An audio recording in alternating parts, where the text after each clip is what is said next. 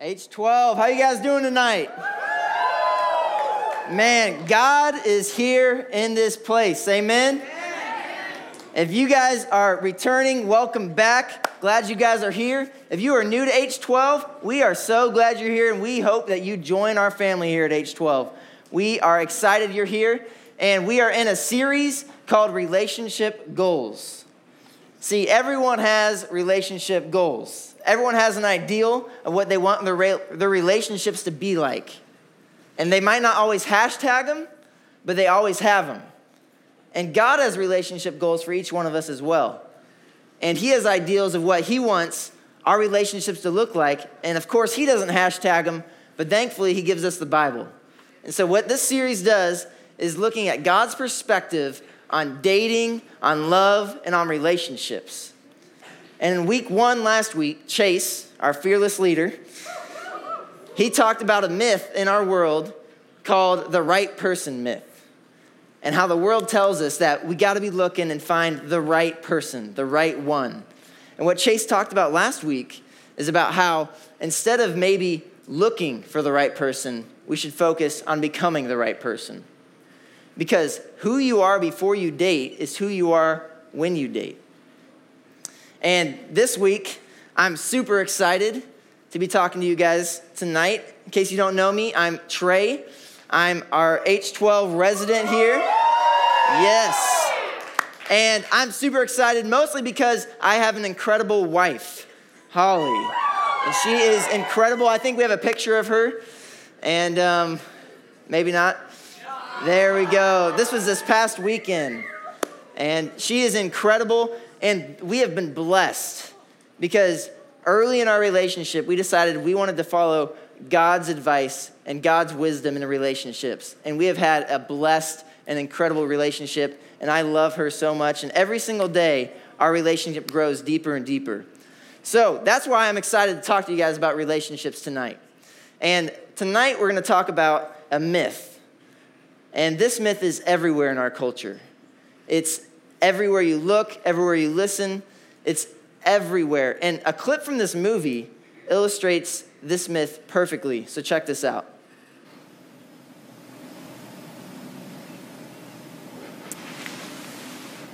I love you. You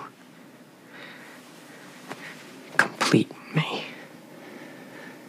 And I just had... Shut up. Just shut up. You had me at hello. You had me at hello.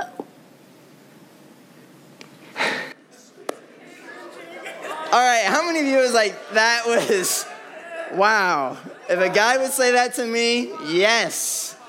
Yes. No. I could have cut the clip right after that line, but I loved the you had me at hello line, so we kept that in there.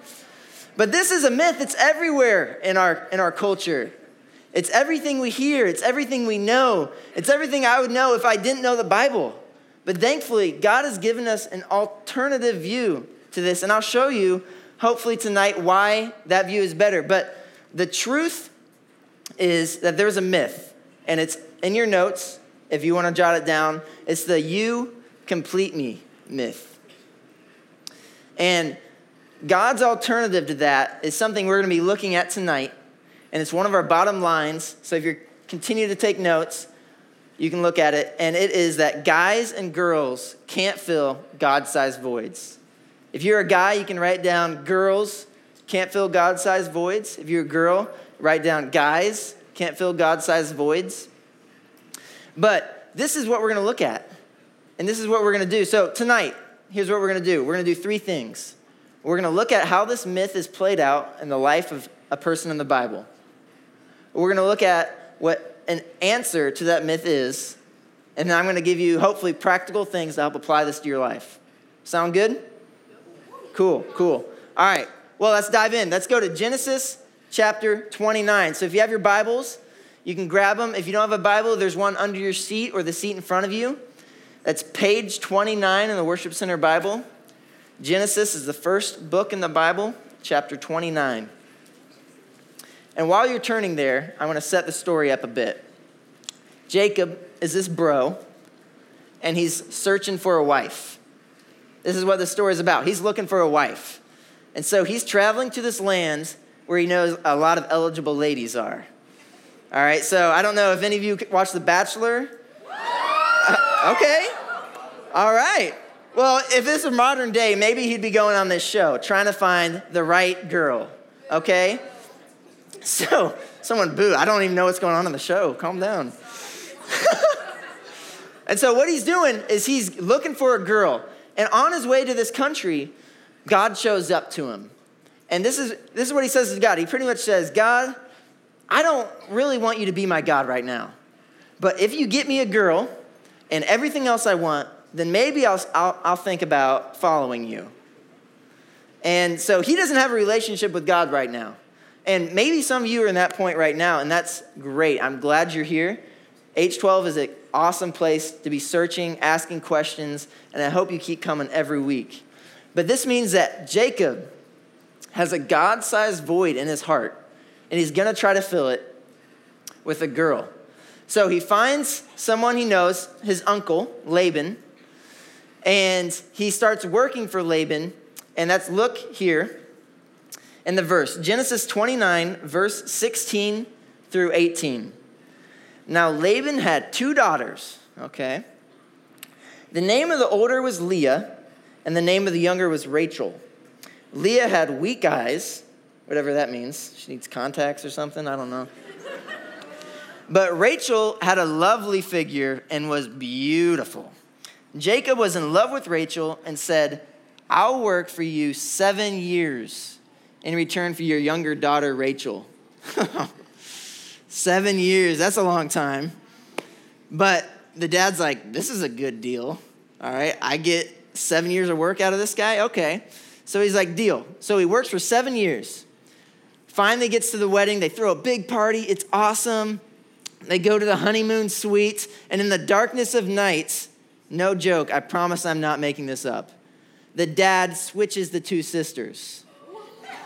Yes.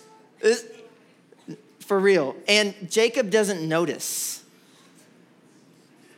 Guys, the Bible is full of some crazy stories, and you might want to check it out. Jacob doesn't notice until the morning. He wakes up, and there's this other girl there. And he's like, what is going on? And he's ticked. He's so ticked. And he marches to his now dad-in-law, and he's like, you gave me Leah. I wanted Rachel. And he's like, bro, if you want her, you got to work 7 more years. So he works 7 more years. So now he has two wives. Yes, that's never good, never good. But so you would think he's on a search for a wife. He got 2 out of this deal. He's happy now, right? He's completed. But no, that's not true. That's not what happens. His life just gets worse because he's trying to fill a God-sized void with a girl or girls, and it's not working. And Rachel and Leah, his 2 wives, they're in the same place. They're trying to fill God-sized voids with a guy.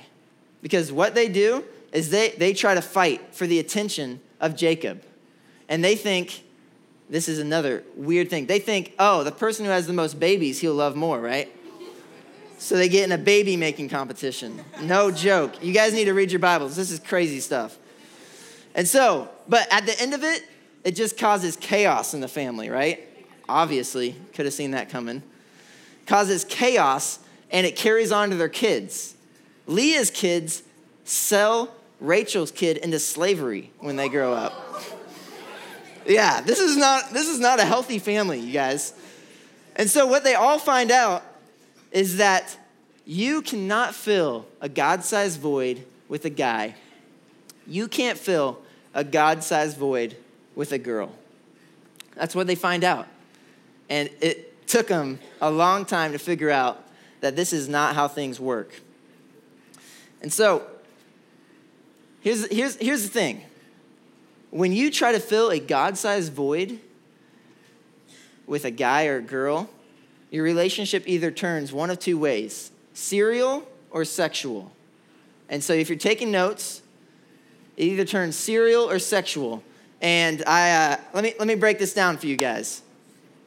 First of all, turn to your neighbor, take 2 seconds, and tell them your favorite breakfast cereal. Ready? Go.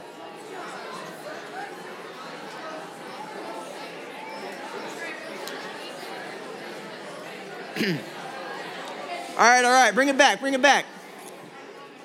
Reese's Puffs? Anyone? Reese's Puffs?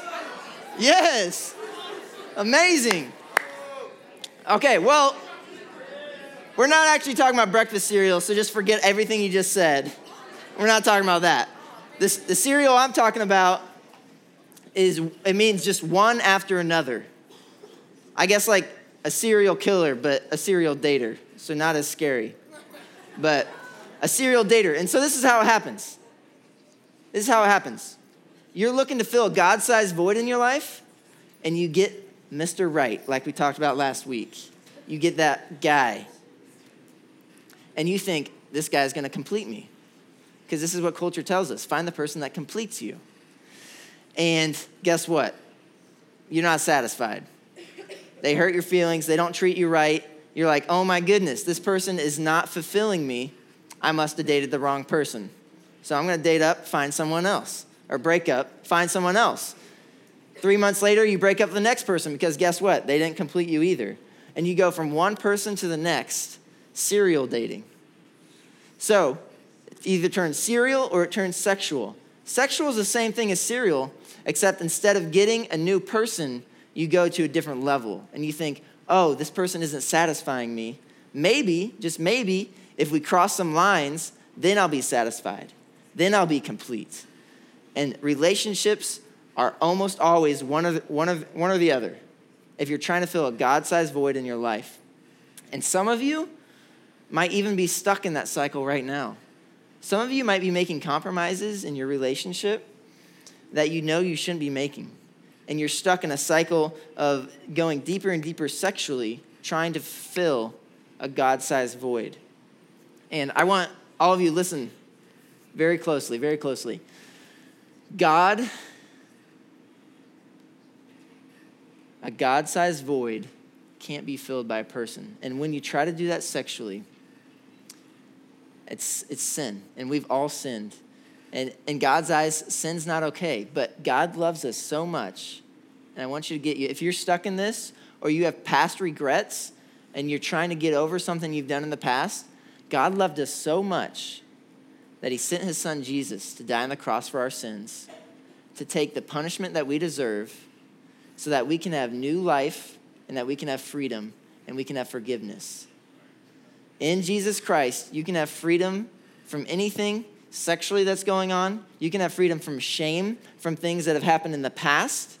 And if you're stuck in this, talk to me, talk to Chase, talk to one of your leaders, because we want to share with you the forgiveness and freedom that's found in the gospel, the good news of Jesus Christ, how he's paid the price to set us free from anything that's holding us bondage.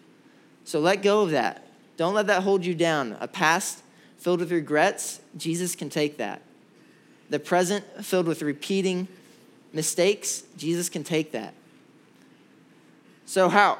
What the solution to trying to fill a God-sized void with a guy and a girl, Paul talks about in one of his letters. So we don't have to turn there. I'll just read it to you guys. It's in Ephesians 3, 17 through 19. And this is Paul's prayer for the people in this church that he's writing to. And it's my prayer for you guys as well. Here it is.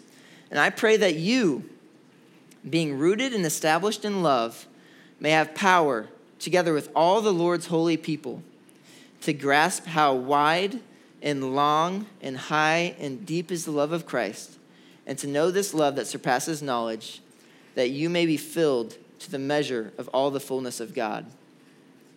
So Paul's saying there's a God-sized void in our hearts. There's a God-sized void in our lives, and only God can fill that.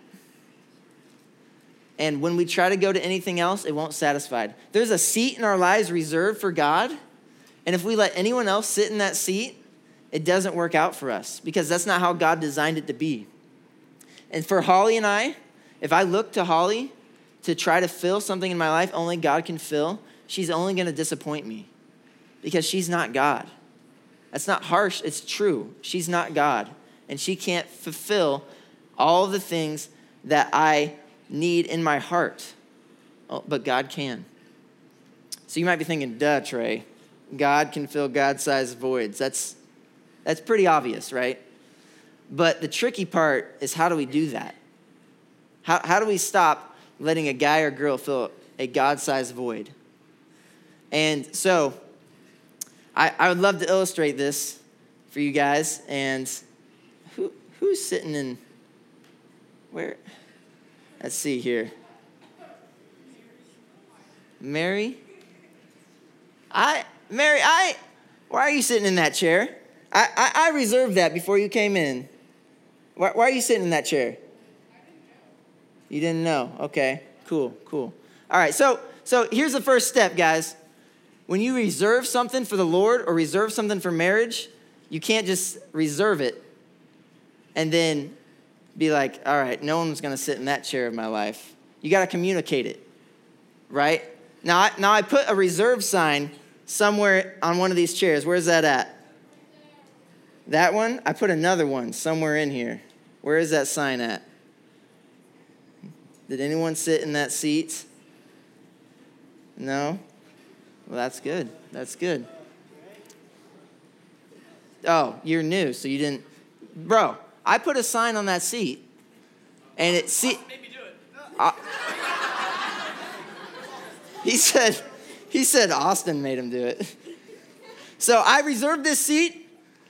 I put a sign on it that said seat reserved, and he sat in it because someone else pressured him to do it. Now it's there. No one's sitting in it. That's perfect. Here's the deal, guys. You might have things that you're trying to reserve for God and you're trying to reserve for marriage in your life. And even if you communicate it, when the pressure comes, when someone pressures you, you might still let someone else in that void in your life that only God can fill. And so the reason right here, this seat right here is reserved.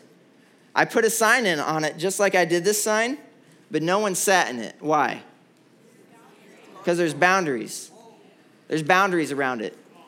So it's not enough just to communicate what's reserved for God in your life, what's reserved for marriage in your life. You need to have boundaries, because boundaries are something that helps protect God's seat in your heart.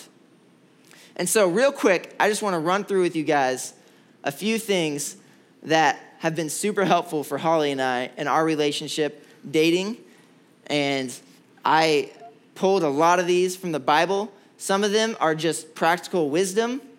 And so I would highly suggest you guys adopt something like this, but we're going to dive in to 5 categories of boundaries in our life. Because boundaries, if you're taking notes, boundaries free you up to enjoy what is yours to enjoy and protect what only God and marriage can fill.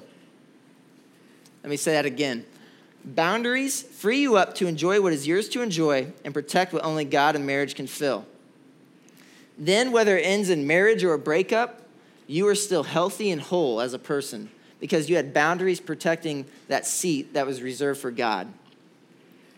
And so, here we go. Real quick, we're going to go through some boundaries, 5 categories. You've got them in your notes. You can jot down anything that's helpful. And here we go. The first category, physical boundaries. First of all, sex. Outside of marriage, sex is wrong. God designed marriage to be, or God designed sex to be between one man and one woman within the context of marriage. And he doesn't do that because he hates sex. You guys, God loves sex. He designed it. It's awesome. It's incredible. But you guys are like, yeah, I know. I can say that because Holly's not here tonight, so nobody tell her I said that. But here's the deal. God put these boundaries in our lives because he wants what's best for us. And when we take sex outside of marriage and outside of one man and one woman inside of marriage, then we only hurt ourselves. And so in dating, sex is off limits. What else is off limits? There's no squares, all right? I can do a dance to show you the no squares. Those are off limits, guys. Girls, off limits. Those are no-nos. And those are actually clear. There's a verse in the Bible, if you want to ask me later, it's clear that there are things that are off limits, okay? And Holly and I just decided we wanted to follow God's guidelines and God's boundaries in our dating relationship because we wanted the blessing that came from following God's design. And so anything else that is questionable, we said no to. Maybe not because they themselves are wrong, but anything that gets your mind going, your body going, leaves you wanting more and more and more is dangerous. And so we decided to draw the line not at sin, but draw the line at things that might cause us to want to sin. Does that make sense? And so we put boundaries around things that we knew could lead to more. And so things like back rubs or having your head in each other's laps, so sweet. No, that's not sweet and innocent, guys. A guy's head on her chest or sitting in each other's laps were all off limits for us because we knew that they made us want more. And so we said, no, we're not going to do that. So that's the first category. Second category, communication boundaries. And here's some texting, Snapchat. It's everywhere. You guys can communicate to your boyfriend, to your girlfriend all the time, 24/7. But that's not healthy. You should be able to sit down on a date, ask them how their day went, and not already know the answer. Because you need to practice face-to-face conversation and building that. So texting, I love you. These 3 powerful words can be 3 of the most damaging words as well. Because love is not just an emotion, love is a decision. And those 3 words mean something. So don't misuse those words. We were very careful about when we said, I love you to each other. And then future talk. When Holly and I were dating, we never talked about we would be together forever. We always took it one season at a time. One season at a time. Because we wanted to be in healthy stages. In healthy stages emotionally. And that's the next boundary category. Emotional boundaries. Your girlfriend or your boyfriend can't be the one who speaks identity into you. They can help speak identity into you, but as we talked about in the last series, your identity needs to be found in God. So when that person lets you down, because they will let you down, your identity doesn't break and doesn't shatter because your identity is in God. So those emotional boundaries. And then time boundaries. Curfew. If your parents haven't set a curfew for you guys, I would recommend it.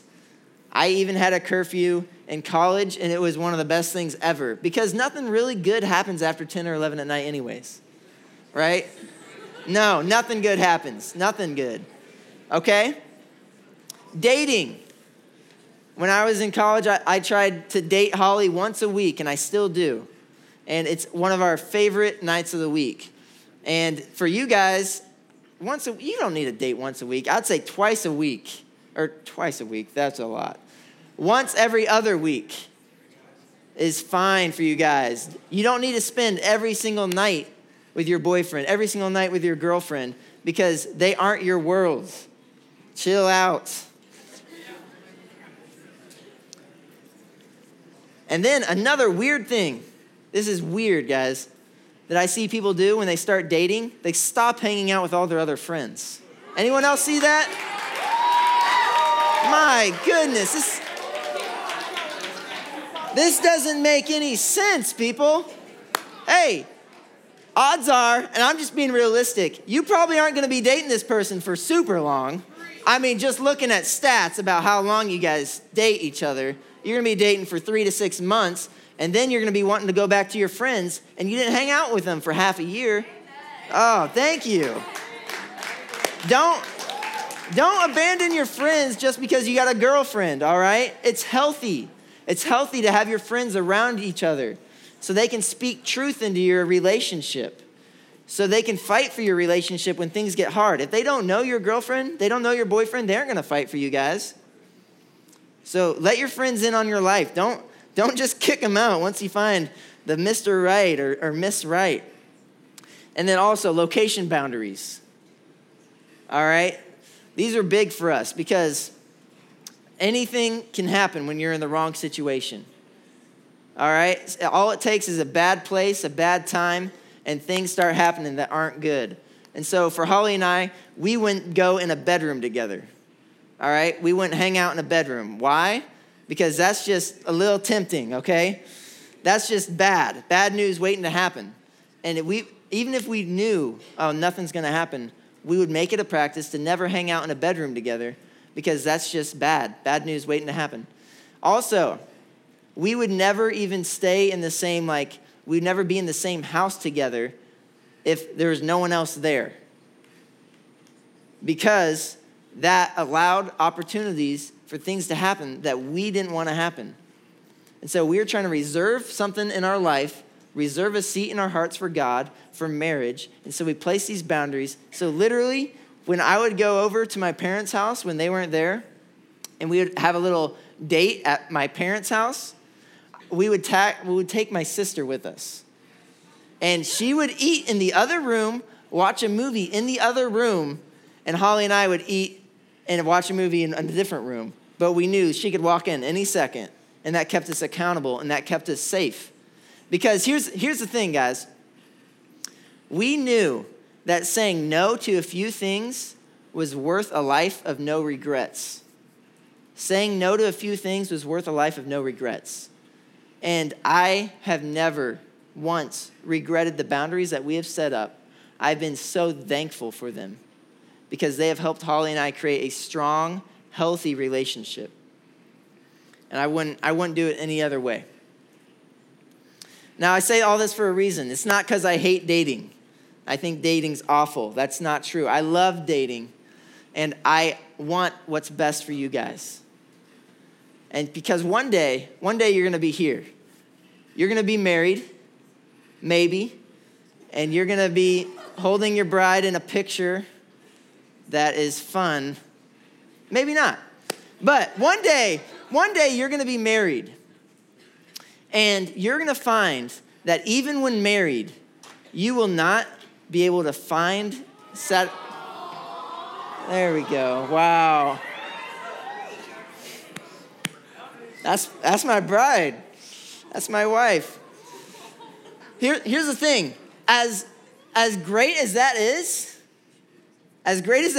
she still can't fill that God-sized void in my life. And if she's looking to me for filling that on days when I don't treat her as well as I should, then her view of herself will go down. But if she's trying to fill herself with God, then no matter how I treat her, her view of herself and her relationship with God will be solid because it's not based on her relationship with me. I only add to her. I can't take away. And so I'm telling you all these boundaries because I want you guys to know that God has designed relationships to be awesome. But there's also parts of our life where only God can fill and only God can satisfy. And even though I am married, I still have boundaries in my life to reserve God's seat in my life. They look different than dating boundaries, but I have them because God needs to be number one in my life. So let me ask you guys as we close, some things to think about. 1, do you ever try to get guys or girls to fill God-sized holes? What are you trying to fill with a guy or girl that you shouldn't be?